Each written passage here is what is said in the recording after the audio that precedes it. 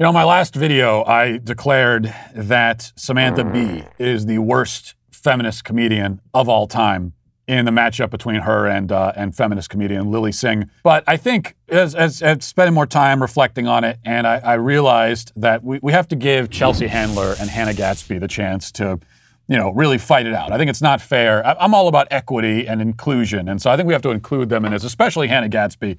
She needs to be in it. So today we're going to go watch a couple clips from Chelsea Handler and Hannah Gadsby to see if they have what it takes to unseat Samantha Bee from her throne as the worst feminist comedian. So first, let's go back again, if we must, and watch Chelsea Handler.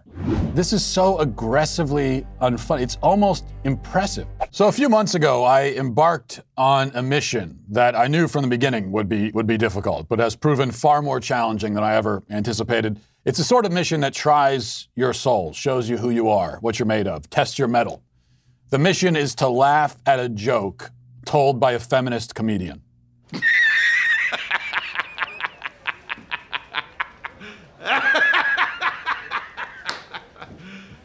You serious? Now, to be clear here, just so we can get all the technicalities clear, the goal is not to laugh at a feminist comedian, because we can all do that. That's very easy to do. You can easily laugh at them. The goal is to laugh with them, to laugh at their material, to laugh when it seems like they want you to laugh, and in the way they want you to laugh. So far, I've tried to laugh at jokes from Samantha Bee and Hannah Gadsby. If you watched those videos, you know that I tried my hardest. I did. I dedicated myself to the task and just came up empty. I found myself not only not laughing, but in fact nearly weeping as I stared into the bleak abyss where laughter and joy and humor dies. It was a deeply chilling and unsettling experience. But now we're going to try it again. I'm going to give this one more try, this time with Chelsea Handler. Now, Chelsea Handler is an interesting case because she reminds me a little bit of like your eccentric, childless aunt who always smells vaguely of cat litter and Chardonnay. I'm a little burnt out, so sometimes, don't shoot me, I have a glass of wine with Buster here. And she has a boyfriend with a ponytail who she invites to Thanksgiving, and he tells you about his weird hobby like collecting gerbils or something. This analogy is maybe getting a little bit too specific, I don't know. The point is, Chelsea Handler is weird and sort of sad, but not often funny. At least that's how she comes across. And, you know, I say this admittedly as someone who watched Chelsea Handler one time for 4 minutes 15 years ago when she was on the E! Entertainment channel. And I had her on TV because I was looking under the couch for the remote so I could change it. And in that time, that's like the only time I've ever really been exposed to her comedy. So I made a lot of judgments based on that experience. Maybe they were unfair judgments. And so now we're going to give this a try. Let's try to laugh. Let's go, and we'll start here with, I think this is one of her more recent routines, and let's see if we can get a chuckle out of this. And then he wanted to know about my family history. I was like, that's not what this is about. Nothing to see there. I was like, my brother died when I was a little girl. My mom died like 8 or 10 years ago. My dad's a huge pain in the ass, so hopefully he'll wrap things up this year. And I said, and quite frankly, like, I'm ready to wrap it up too. I said, Dan, I'm not suicidal. You don't have to worry about it. But people say life is too short. I think it's too long. Like, there's so many annoying people out here, and I just can't deal with it. I said, I'm losing my patience. Okay, so this isn't comedy so much as it's a suicide note. There's literally no joke here. She's just talking about how much she hates her family and her own life and wants to die. And the cackling audience is laughing. Yeah, life is horrible. I'm in despair. Good one. Horrible life. This is great stuff. Like, I hope the people in the audience never volunteer at a suicide hotline. That's all I'm saying. It's a very troubling reaction. But let's, maybe it gets funnier. Let's keep going. I need you to help me with my lack of patience. And he said, okay, give me some examples of your lack of patience. And I said, okay, fine. I was at a table like this, probably a little bigger, with 3 of my girlfriends before my session that day with Dan. My girlfriend orders a turkey burger, no onion, no bun, no cheese. That's fine, we live in LA. So the server comes over with his hands full, with 4 plates, and comes over, and we're all sitting at the table. We're not even talking. And he says, turkey burger? Who ordered the turkey burger? No onion, no bun, no cheese? And my friend is just sitting there like Stevie Wonder playing the piano.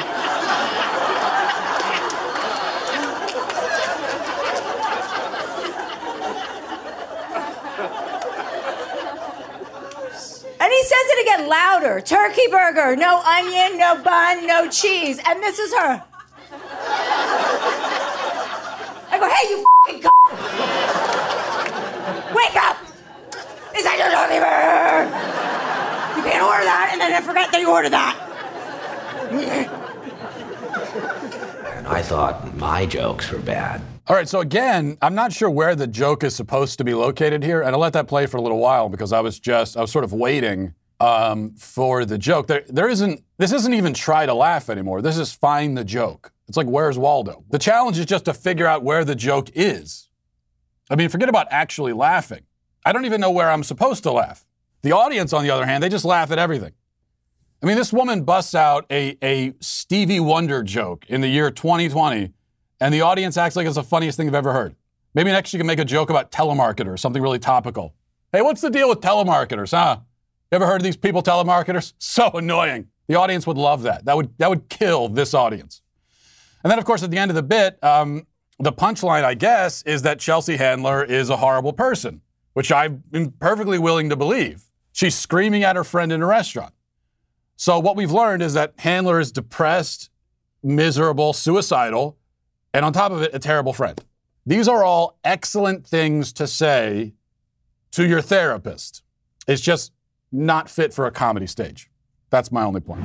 If you feel like you're not getting the respect you deserve in life, well, that might be because you don't have a title in front of your name that forces people to respect you. And here's something that you could get. You could get established titles, your very own proclamation like I have, declaring that you are a lord or lady. And you have this, and you will gain the respect you deserve. I guarantee you. All you need is this 1 square foot plot of land in Scotland. And established titles is a project based on a historic Scottish custom where landowners are referred to as lairds or lords and ladies in English. In your title pack, which I hold in my hand here, you'll receive at least 1 square foot of dedicated land on a private estate and an official certificate with a crest. Your certificate will include a unique plot number with which you can see the exact location of your land. With this certificate, you could officially change your name to Lord or Lady, and you can get it on your credit card, your plane ticket. So this is like a legal name change. I am legally, officially, Lord Matt Walsh. Lord best-selling children's author Matt Walsh. Established Titles is having a great limited time sale, so go to establishedtitles.com/Matt Walsh to save 10% off today. And remember to use the discount code Matt Walsh or just click the link below. That's establishedtitles.com/Matt Walsh or just click the link below. Yeah, the one thing you remember as you watch Chelsea Handler again is just how depressing she is to listen to. This is someone who's living an utterly empty life and existence and living it in front of everybody and for our amusement. And somehow it doesn't even manage to be funny somehow. I'm not even sure if we should have included her in this matchup. She isn't trying to make a joke, really. She's just trying to make us all depressed. So I don't think she has what it takes to unseat Samantha Bee.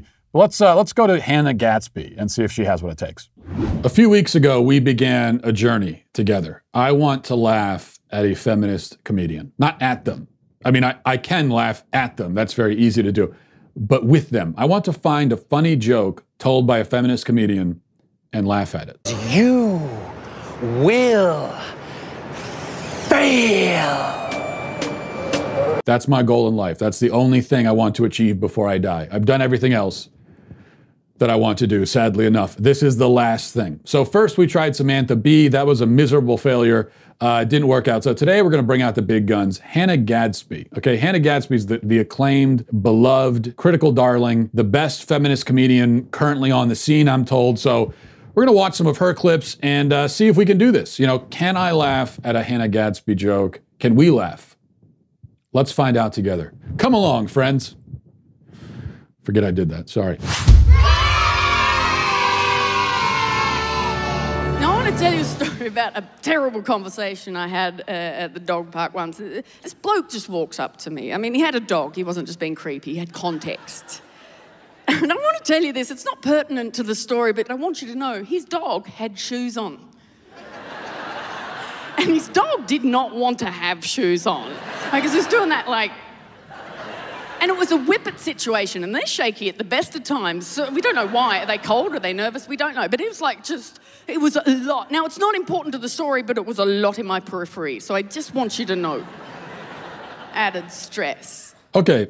Well, a dog with shoes. That's that's kind of funny. Not a laugh thing. I'm not gonna, not laughing level, but I mean actually seeing the dog with shoes, that would get a laugh at me. If she had a picture, she could have showed us. The visual probably would have helped. But simply mentioning the dog with shoes isn't enough. But I'm on the verge of laughing. Okay, the dog with shoes. Okay, she's loosened me up a little bit. I'm ready to laugh. I want to laugh. I'm in a laughing mood now. I'm thinking about dogs with shoes, and now she just has to go in for the kill. So let's see what she's got. Now this was my friend's icebreaker. We'd never met. This was his icebreaker. He said, "Did you know it takes less muscles to smile than frown?" Now the men in the audience are sitting there going, "Oh, you've experienced an isolated incident." And the women are sitting there going, "Oh, for fuck's sake." And non-binary folk are like, "Is that a hard day for you, is it?" Damn it. She squandered it. You squandered it, Hannah. I was ready to laugh. I was. You had me. You had me. Why, Hannah? Why? I mean, now she's going into the absolutely insufferable feminist harangue about being told to smile. And of course she throws in the thing about non-binary folks because, she can't make a man versus woman joke without acknowledging the invented non-binary category. And that's good, obviously, because diversity, inclusion, political correctness, all the stuff that makes comedy great. Okay, dare I even continue playing this? I have a bad feeling now. Before I was filled with hope, dog with shoes. Now she's going into the feminist thing. I should have been prepared for this. It is a feminist comedian after all. I wasn't ready, it turns out. I'll play a little bit more. Let's see how much more we can stomach. Now, as far as icebreakers go, it's a fucking shit one. Basically, what he's saying is, your face is wrong, can you change it? Like, honestly, and even if I gave him the benefit of the doubt, right, and truly believe that energy consumption was his chief concern, that he was just looking at me going, if only she knew. She could live her best life. She could get so much more out of a day. If only she knew. Like, even if I believed that, the thing is, I was neither smiling nor frowning. My face was neutral, which takes all muscles. And now I am aware that my neutral face is not particularly chipper. Like, I do look like someone stabbed a potato with a spoon upside down. Honestly, no muscles.